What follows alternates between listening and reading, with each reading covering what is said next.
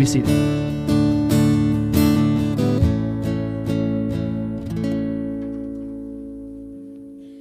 Good morning.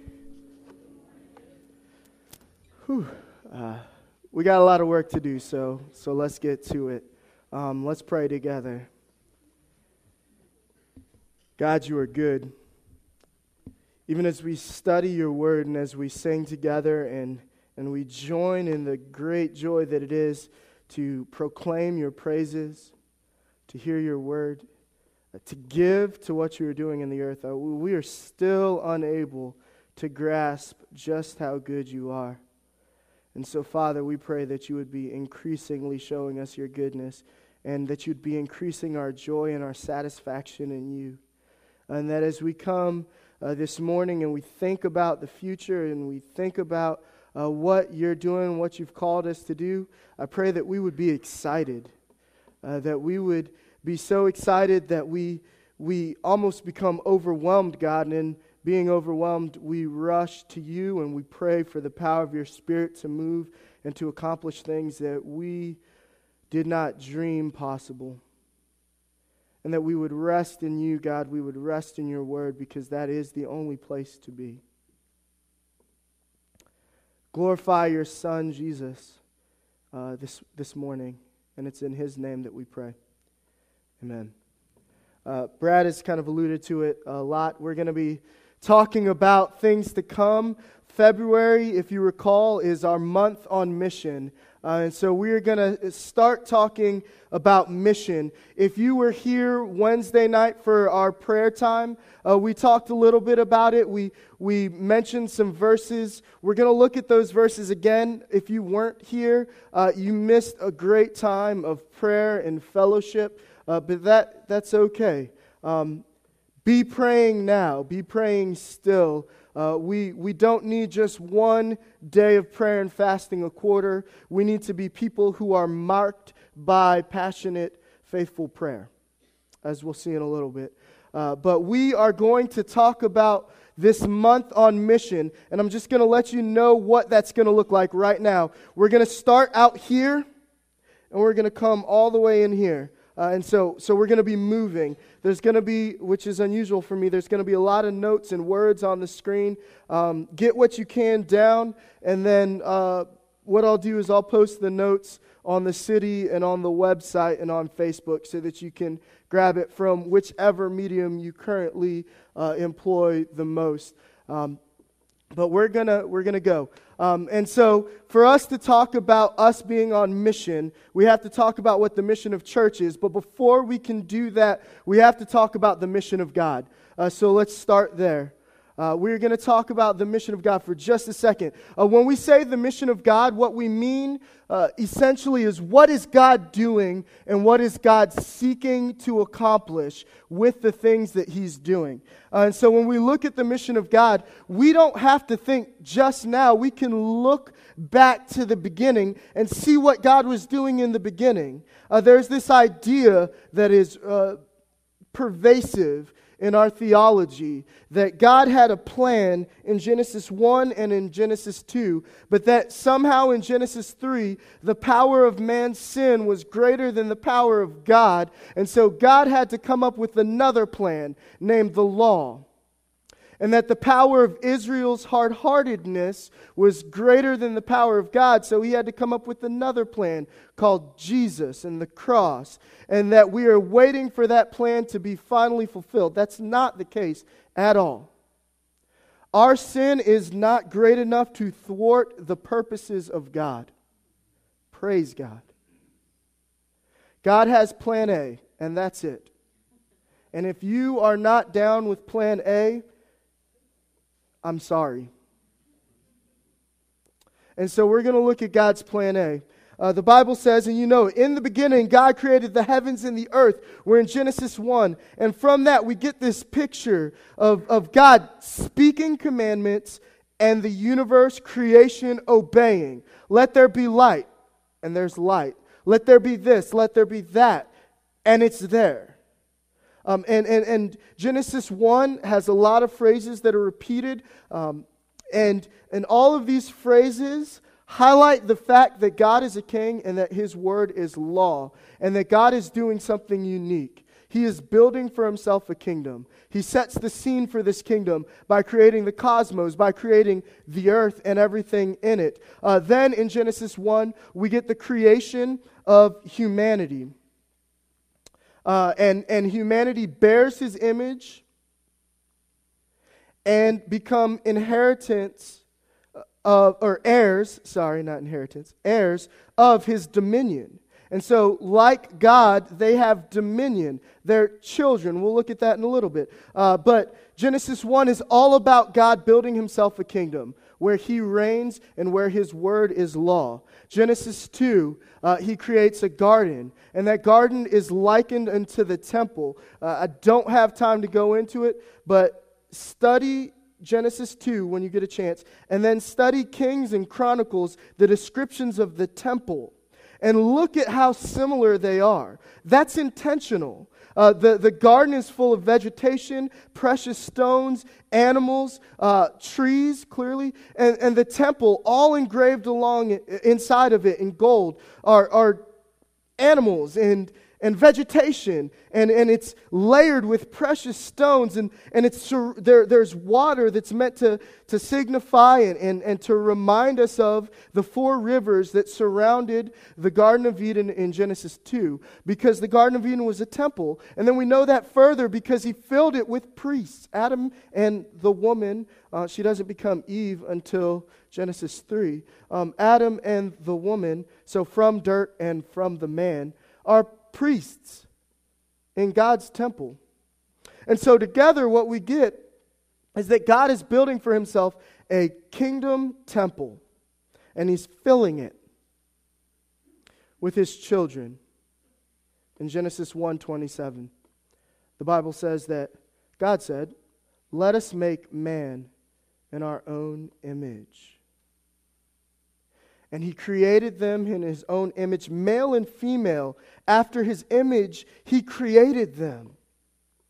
And a lot of people take that to mean a lot of things, and I'm sure that the meaning is very broad, and we can say, yeah, we have spirit and mind and soul, and we reason and we rule, and that's kind of like being in the image of God. But one of the simplest understandings that we can have is, and if you're a parent, you understand this, you look at your children, and for better or for worse, they bear your image, right? They look like you. It was amazing. I will never, ever, I can't say that, but given natural circumstances, I will never forget the day Hazel was born, and holding her and looking at her and seeing that the poor child had my forehead and nose. But that she was lucky enough to get her mother's eyes and mouth and ears. And just the awe and the beauty of that, you know. She's made in our image. And we likewise are made in the image of God because we're his children. And then we see that God's filling his kingdom with his children, with his heirs. But he's filling this temple with priests. God places Adam in the Garden of Eden, and he gives him a task. He says, work the garden and keep it. And that phrase, work it and keep it, is only used 2 other times in the Old Testament. And one is to talk about the work of the priests at the tabernacle. The other is the work of the priests in the temple. Work it and keep it is a priestly role. And if that doesn't convince you, we come all the way to 1 Peter. And in 1 Peter, he tells us, you are a royal priesthood. This is what God is doing. That hasn't changed at all. He's creating and has created us to enjoy his grace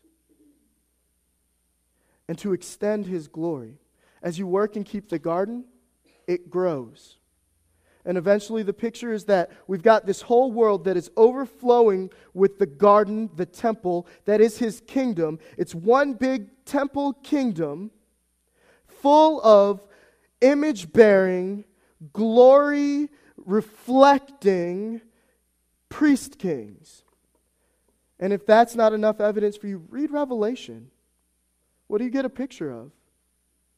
This place with a sea of glass, a kingdom that is also a temple where all dwell and the full radiance of God shines there. There's not a need for the sun, right? Because the glory of God is so pure that it lights us.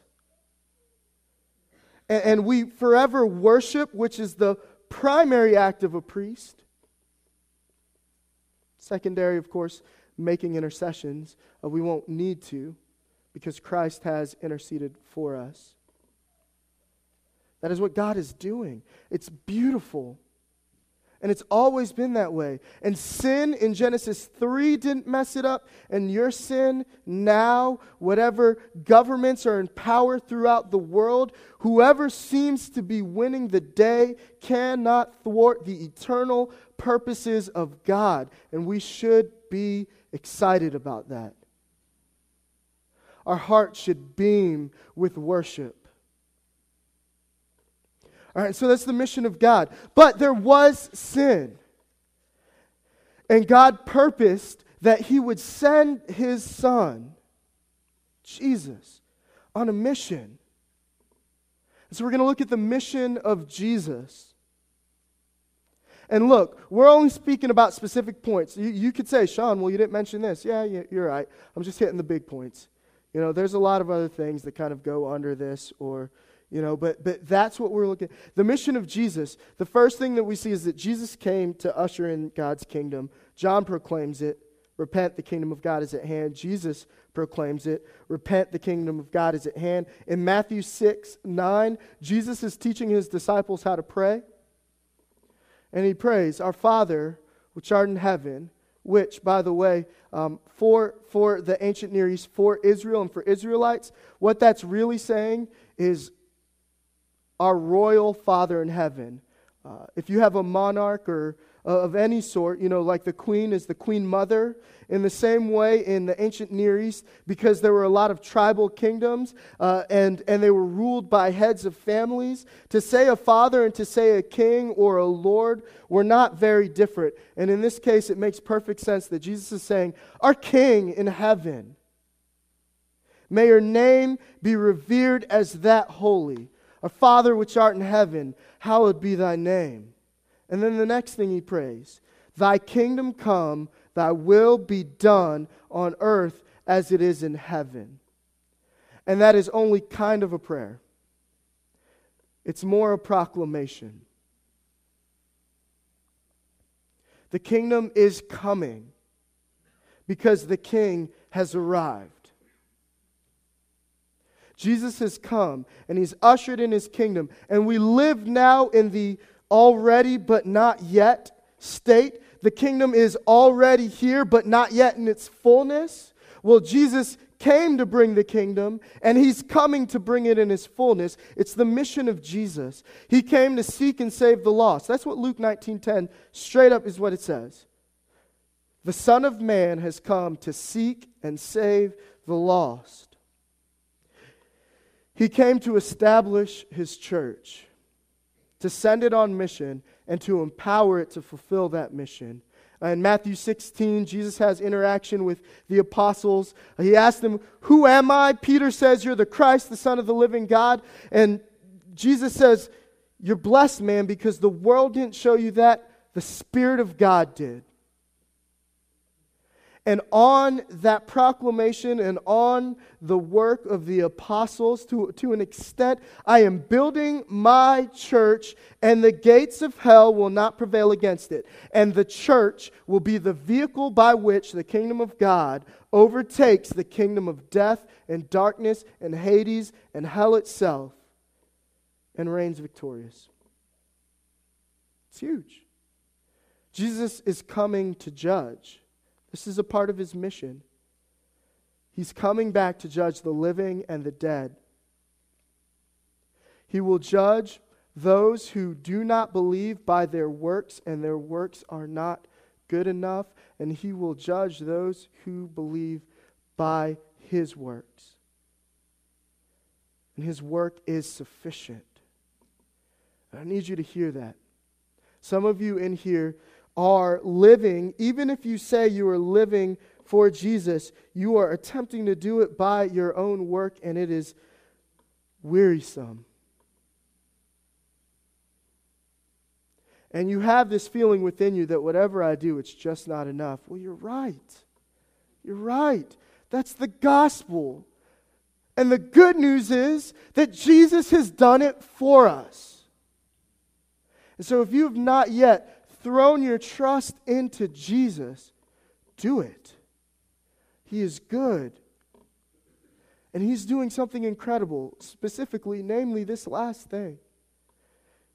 In Revelation 21:5, Jesus says, I'm making all things new.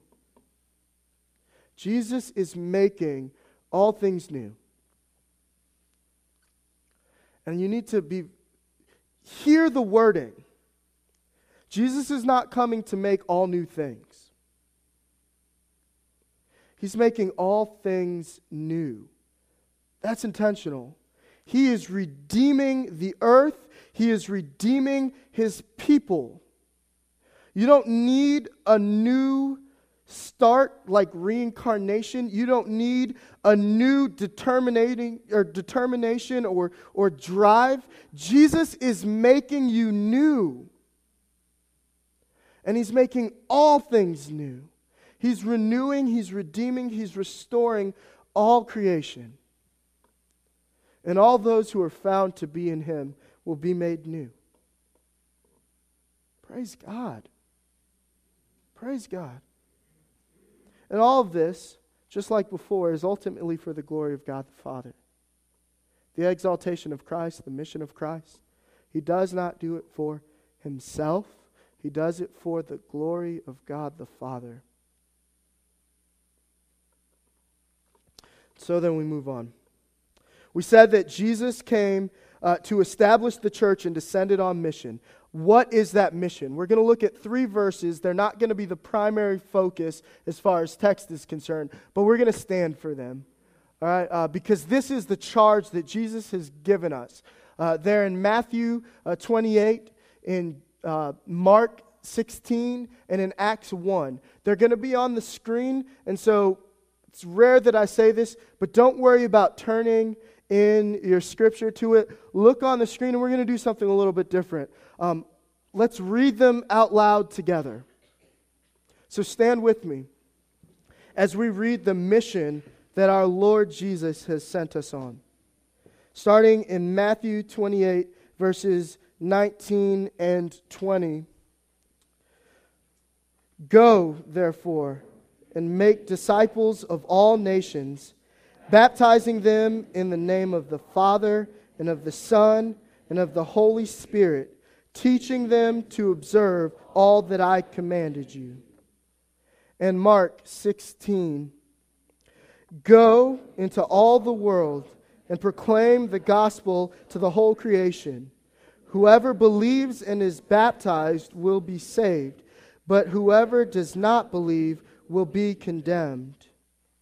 And finally, Acts 1:8. But you will receive power when the Holy Spirit has come upon you, and you will be my witnesses in Jerusalem and in all Judea and Samaria and to the end of the earth. And so here we have our task. The mission of the church is to make disciples. Oh, sorry. Be seated. I'm moving. I can't. That'd have been funny 3 points in when I realized you were still standing. I must really like this.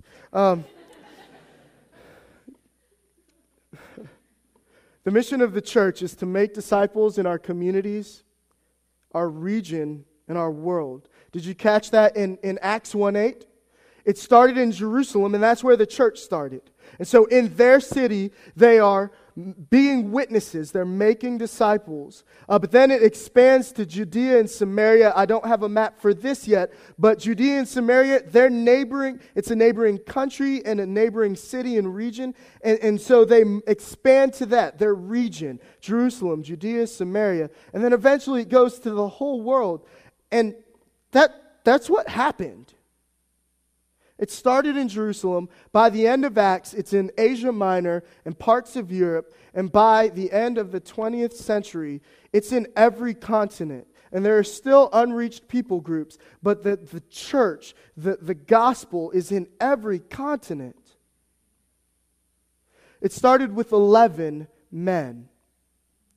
And now there are over 6 billion people who would profess Christianity, even at least culturally. And now we're not going to go into the reality, over 4 billion. We're not going to go into the reality that some who profess aren't, right? But the reality is that the church exists in every corner, so to speak, of the world. It's about making disciples. And he said that in Matthew 28. Make disciples. In fact, even though we read it and we heard 4 verbs, go, make disciples, baptize, teach, in the Greek there's only one verb, make disciples. And there are participles that modify it. So they say, make disciples as you're going. You who baptize and you who teach. That's how you do it. You make disciples by going, baptizing, which is part of conversion and entering into the covenant community, and then teaching. And that's what it consists of. Going. And look at that. Going necessitates sending. Not everyone is called to go all over the world, but everyone is called to make disciples all over the world. And we do that by sending missionaries, by praying for them, by funding them, by caring for the work that they're doing. The mission of Jesus is global, and we are called to be globally minded, even if we don't go everywhere. But we always go to our jobs, our schools, our neighborhoods, and make disciples. Witnessing, proclaiming the gospel. They're very similar. Witnessing sometimes gets confused for gospel proclamation because we have a tendency to think of the gospel as a thing that we preach to non-believers in hopes that they will be converted. And then there's teaching and spiritual training, which helps us grow. But the reality is that teaching and spiritual training is gospel proclamation. So we proclaim the gospel every day. Remind yourselves of the gospel. Be in the Word of God. Every day, fathers, husbands, proclaim to your families the gospel, both in word and in deed. Pastor your families. Parents, raise up your children in the gospel. It's done by conversion and baptism.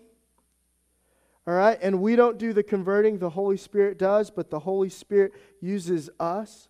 There's a very true sense in which if the gospel is not proclaimed by the church, it will not be heard, and people will not be converted. And that's what we do. It's a part of what we do. And we baptize, and then we teach to observe. We don't just teach doctrine. This is not about taking the best notes and having the best understanding of what the Bible may or may not say. It's about that understanding transforming the way that we live our lives. We don't just hear what Jesus said. We observe what Jesus said. That's the mission of the church. And so the logical question to ask is, where do we fit into that? Because that's the mission of the church, the universal church, but it's also the mission of every local church, every local gathering of Christ followers, gathering of believers. We are called to that mission, but what's different is how we achieve it because of the culture that we live in, the area, and the people that we are surrounded by that God has given to us. You don't go on mission the same way that you do in Seattle or Kuala Lumpur here. It's different. You have to contextualize. You have to make accessible to the culture you are in the gospel. And so we have to think about that. And we have to think about it urgently. Because, well, I'll show you why.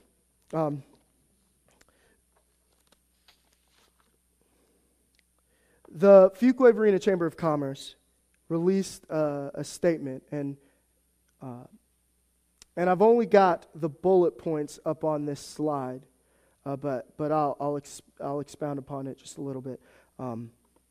They released a PDF called "The Perfect Storm," and I've been kind of researching different Chamber of Commerce, different growth trends for our communities.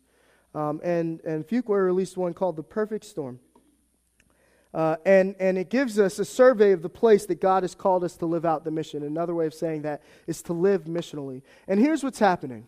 The U.S. Army is moving a field of operations from Atlanta to Fort Bragg. And they have done this before with other forts, with other bases around the nation. And the Fort Bragg renovation, they target the base and the city. And so there's Fort Bragg and there's Raleigh, and the Fort Bragg renovation is coming. They're moving all of these jobs and these people to Fort Bragg, and the expected influx of increase in population over the next 5 years is 100,000 people between Bragg and Raleigh. Again, a map would have been helpful, but you guys pretty much get the point. If you draw a straight line between Bragg and Raleigh, it might, like the pin might be on our church. 100,000 people over the next 5 years.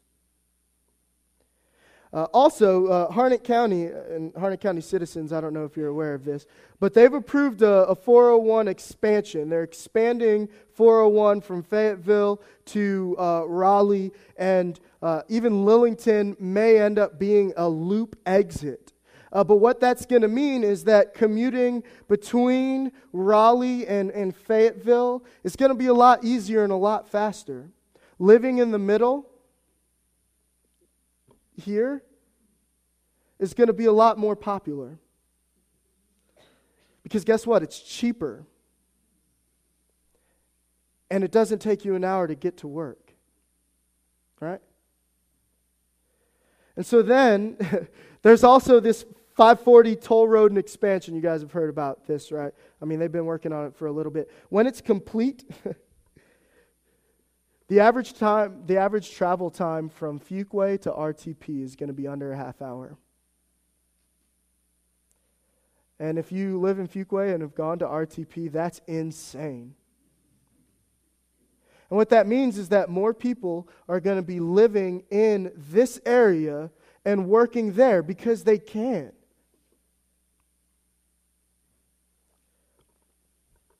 And this is not from the Fuquay Chamber of Commerce, but North Carolina as a state, not NC State, the university, has made projections about its growth over the next 10 years. And the 3 counties that are projected to have the fastest growth, the most growth over the next 3 counties, are Wake County, Johnston County, and Harnett County. It's coming. In reality, we could just sit still and our church would grow in number. And numerical growth is not the only growth we're concerned about, but we are concerned about it. We could just sit still and that would happen, but shame on us if we do that. The mission has come to us. Let's go. Let's go. This is huge. And look, if you remember, the mission of the church is to make disciples in our community, our region, and our world. And in order for us to fulfill that, we must, and it's up there, so write this down. We must pray for God's power. We must think strategically. We must act with urgency. We must give faithfully of our time, our talents, and our treasures. And we must work together. And we're almost to the end, and I'm just now getting to the scripture that we're going to be looking at primarily. Trust me, there's not much more to say. But if we're going to do this, we must work together. And we must work. And if you don't think that we are going to be judged in some regards by our work, then listen to this text. All right? Turn with me to Revelation chapter 3, verses 15 through 22. There's no way that we can give proper or full treatment of this text right now, but I do want you to hear it. Jesus is speaking through John, telling John to write letters to 7 different churches, and this church is to the church in Laodicea. And he says to the church in Laodicea, starting in verse 15, I know your works. You are neither cold nor hot. Would that you were either cold or hot. So, because you are lukewarm and neither hot nor cold, I will spit you out of my mouth. For you say, I am rich, I have prospered, I need nothing, not realizing that you are wretched, pitiable, poor, blind, and naked. I counsel you to buy from me gold refined by fire, so that you may be rich, and white garments, so that you may clothe yourself, and the shame of your nakedness may not be seen, and salve to anoint your eyes, so that you may see. Those whom I love, I reprove and discipline. So be zealous and repent. Behold, I stand at the door and knock. If anyone hears my voice and opens the door, I will come in to him and eat with him and he with me. The one who conquers, I will grant him to sit with me on my throne, as I also conquered and sat down with my Father on his throne. He who has an ear, let him hear what the Spirit says to the churches. And really quickly, I want to tell you how I grew up hearing this, and the reason I'm telling you that is because I fear it may be how some of you grew up hearing this. And it's not very often, I don't think, maybe it is, that I just outright say this interpretation of Scripture is not great. But I remember going to chapel in my private Christian school and also to church. And I've heard it like 3 or 4 times preached. And they say, what this verse is saying, what this text is saying, is that God wishes that you were either on fire for Him or that you were cold and hard against Him. But that because you're flip-floppy and fence riding and only mildly into Him, that He's going to spit you out of your mouth. I mean, I literally heard a pastor say that God would rather you were a passionate atheist than a lukewarm Christian. What? I mean, just for a second, think about that. God would rather that you be condemned to hell forever because of your unbelief than you believe in Jesus and kind of nominally go about things. God doesn't want nominal Christians. God wants you to be passionate. But that is not at all what this verse is saying. In order to understand what this verse is saying, you need to look at a map. So we have a map. there's Laodicea. All right?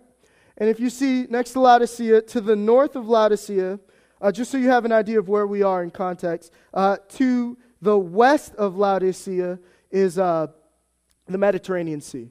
So there you go. To the northeast is Hierapolis, and that was a big town. And to the southeast is Colossae. Colossae was not as big a town. In fact, and I have to give credit to my wife via Kent Hughes for this. I mean, Colossae was really a small town, and the only reason it's prominent in Scripture is because of missionaries from Hierapolis and Laodicea. Paul never visited there, but he writes them a letter because of the work that's happening. But both Colossae and Hierapolis are higher elevations than Laodicea. And in Hierapolis, they have springs, and these springs run with hot mineral water. And people would travel to these hot springs to get water for tea and medicine. There was cleansing and there was healing at the hot springs. And Colossae, which was elevated higher than Laodicea, had cold rivers that ran through it. And you could go to the river for refreshing, taking a nice cool drink, even entertainment, right? Enjoyment, a swim, whatever it is. We've got hot springs in Hierapolis and cool springs in Colossae and nothing really in Laodicea. So the Laodiceans built aqueducts from the hot springs in Hierapolis and from the cool springs or the cool rivers in Colossae. And they went down the mountainous region, or really the hilly region. I don't know how high the mountains actually were, into Laodicea. And by the time they made that travel through the aqueducts to Laodicea, they were lukewarm. And the Laodiceans quickly realized, we can't use this for tea or cleaning, and lukewarm water is not pleasant to drink. This water is good for nothing. And here's what the text is saying. As a church, we must be good for something. Healing, cleansing, refreshing. Be good for something, but for goodness sakes, don't be good for nothing. Because the church filled with the Spirit of God cannot be good for nothing. And so if you are good for nothing, then you are not the church. And thus you need to repent and hear the knock on the door. Be good for something. And if we're going to be good for something, we have to be good for something together. And so what I'm going to do is I'm going to give a biographical sketches of sorts of churchgoers. These are types of churchgoers. And I want you to know that these are composite sketches of archetypes. I didn't have anyone here in mind. So if as you look at these things and as you read and hear these things, if you're convicted or if you're like, hey, he's talking about me, I'm not, so the Holy Spirit must be. Okay? But the reality is that most of us, a lot of us, tend toward one of these people. So let's go. And look, there's no way to not be corny, but I hope these get the point across. The first person is Locust Larry. All right? And Locust Larry goes from church to church and sometimes from ministry to ministry within a church, eating up all its resources until it's dead, and then moves on. Always has problems and never solutions. Let me say, we all have problems, and sometimes our problems are big and we need help. Needing help is not a problem. That's not the issue. But there are people who all they say is they need help, and when help is given, they don't do anything about it, and they stay in their misery, and there are people who hear the gospel, they know it's true, they don't respond to it. It's because they don't want change in their lives. They want pity, right? Always has problems, never solution, seeking pity and handouts, but not repentance and life change. Wants things done for them, but never done with them. And always asks, will you? Never can I. And I want you to see that always there. It's okay to ask, will you? We all need to. But we also all need to ask, can I? How can I serve you? And these are the people who take up the resources and the time of the elders, the staff, the leadership, your home groups, your lives. You all know these people. Maybe you are battling being these people. We're going to come back to how they change because all of them change in the same way. Next is Consumer Carl. Consumer Carl thinks that the church is like a store where giving and serving entitles him to specific rights and returns. These people think that the church exists to serve them, him specifically. I paid my tithe. I have my say. Things need to be done for me. They're never satisfied. He's often overly critical and bitter. Never commits to anything for too long. And his favorite statement is, I'm just not getting anything out of it. And look, you ought to be getting something out of church. It's not wrong to go to a church for a month and say, I'm not getting any gospel truth out of the preaching. I need to go somewhere where the gospel is proclaimed. But if the only thing that you judge value by is whether or not you are reaping some benefit as you define it, it's a problem. People aren't here to serve you, even though I would say to the other person, you are here to serve them. That's not the spirit we're supposed to have. Moving on, deadbeat Daryl. He's a member of the family, but why? Right? He considers himself a part of the family, but only by obligation.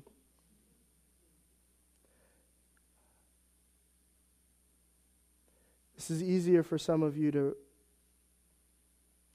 relate to if you're like me. And you have a parent who is never there, never gives, never serves, rarely attends. When he attends is vacant, participates as minimally as possible. And his favorite saying is, all right, let's get this over with. Can I just go? And you can be deadbeat Daryl in the church. You can be fathers especially. You can be present deadbeat dads.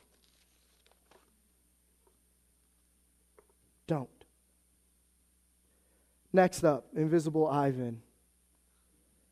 Invisible Ivan comes to church, maybe, I think.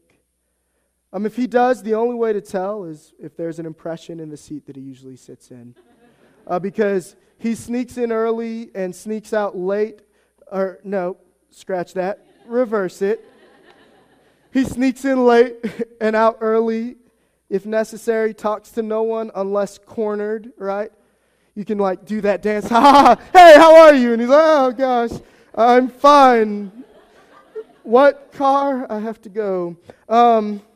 Has no desire for community, rarely, if ever, serves, and his favorite saying is yet to be heard. That was, yeah. Like I said, sometimes corniness works. Next up, Workhorse Walter. He's always doing something. Always. Always. And he tends to equate his proximity to God with the fullness of his schedule. Workhorse Walter loves, in fact, lives for recognition. Hey, I'm glad you were part of that. Good job. That means more to him than the advance of the mission of the church or the advance of the name of Jesus. He rarely trains up people to replace him. He doesn't have time for people because he's working all the time, tends to be less concerned with relationships than tasks, and then judges people unfairly for their lack of commitment and laziness. And I didn't put him up there, but he has a twin brother, Workhorse Wesley, and the only real identifiable difference is that Wesley starts a lot of projects but never really finishes them, leaving other people to actually bear the burden of the work that he's begun. Next up, Pitbull Perry. He's always on guard dog mode, even when it's not necessary. He's wound up tight, and always ready to pounce. And we tend towards these people at first because they're dogmatic about doctrine, but here's the reality. He's dogmatic about everything. Everything. You want beige carpet? Have you read Malachi 3? What are you doing? Beige carpet? We can't do that. He seems knowledgeable about everything, especially Scripture and doctrine. Note the word seems. And you can be knowledgeable about Scripture and not actually have been affected by it, right? The goal of instruction is love. He will turn on his friends and family just as quickly as the enemy. And this is why it's very important. Larry Osborne actually said this. It's very important that when you recognize Pitbull Perry, you don't encourage him. Because here's the reality. You hear stories all the time about parents who are crying because for some reason their pit bull turned on their children. That's what pit bulls do, right? There's a measure of compassion because there's a hurt child, there's a hurting family. But it's what pit bulls do. You cannot overturn hundreds of years of breeding with a couple years of training. It's foolish to think so. And Pitbull Perry's quick to say that's not right. And now finally, servant Stephen, which is like Deacon Stephen in Acts, and so, sorry. Servant Stephen understands that service is for the glory of God and the good of others.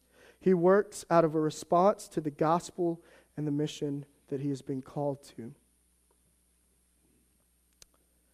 He works as worship, not for worth. He's compassionate towards all the other people that we mentioned because it's easy to identify those people and say, "You're Pitbull Perry, get out of my face." But the servant is compassionate towards them. He has a Philippians 2 attitude, which is that he holds other people as higher, more important than himself for the sake of Jesus and for the glory of God. He works hard and diligently, but also rests faithfully in Jesus. If you can't remember the last time you took Sabbath rest with your family, you are disobedient. Rest in Jesus is good. And his language is gracious, seasoned with salt, and uplifting. Now here's the thing. If you fully identified yourself with anybody except for Stephen, or partially identified yourself with anybody except for Stephen, then your concerns fall into really one big overarching problem. And that is that you are finding your identity in anything, really something, but anything other than Jesus. And we all do it. We are all compelled to find our value and our worth in ourselves, in the things we accomplish, in what people think about us, in our knowledge, in our need. But our identity is in Jesus. Turn to Jesus. And only as we all turn to Jesus together can we go back to that mission that we're talking about, to make disciples in our communities, in our region, and in our world. And if you remember, we do it by praying for God's power, thinking strategically, acting with urgency, giving faithfully, and working together. So it makes sense now that we would begin our week of working together by remembering together what Jesus did in communion. Church is about communion with one another and with Jesus. So we're going to take communion. Let's pray. God, I thank you that every single one of those people that we profiled are here and they are not outside of the gracious reach of Jesus Christ. And I pray that the gospel would break our hearts so that we would work in unity, so that we would not be good for nothing, but rather good for your glory. Be magnified in us, Lord Jesus. As we take communion, we remember what you did on the cross. And we just take comfort and joy, and we rejoice in that. thank you for your Son. Thank you for the cross and the resurrection. In his name, amen.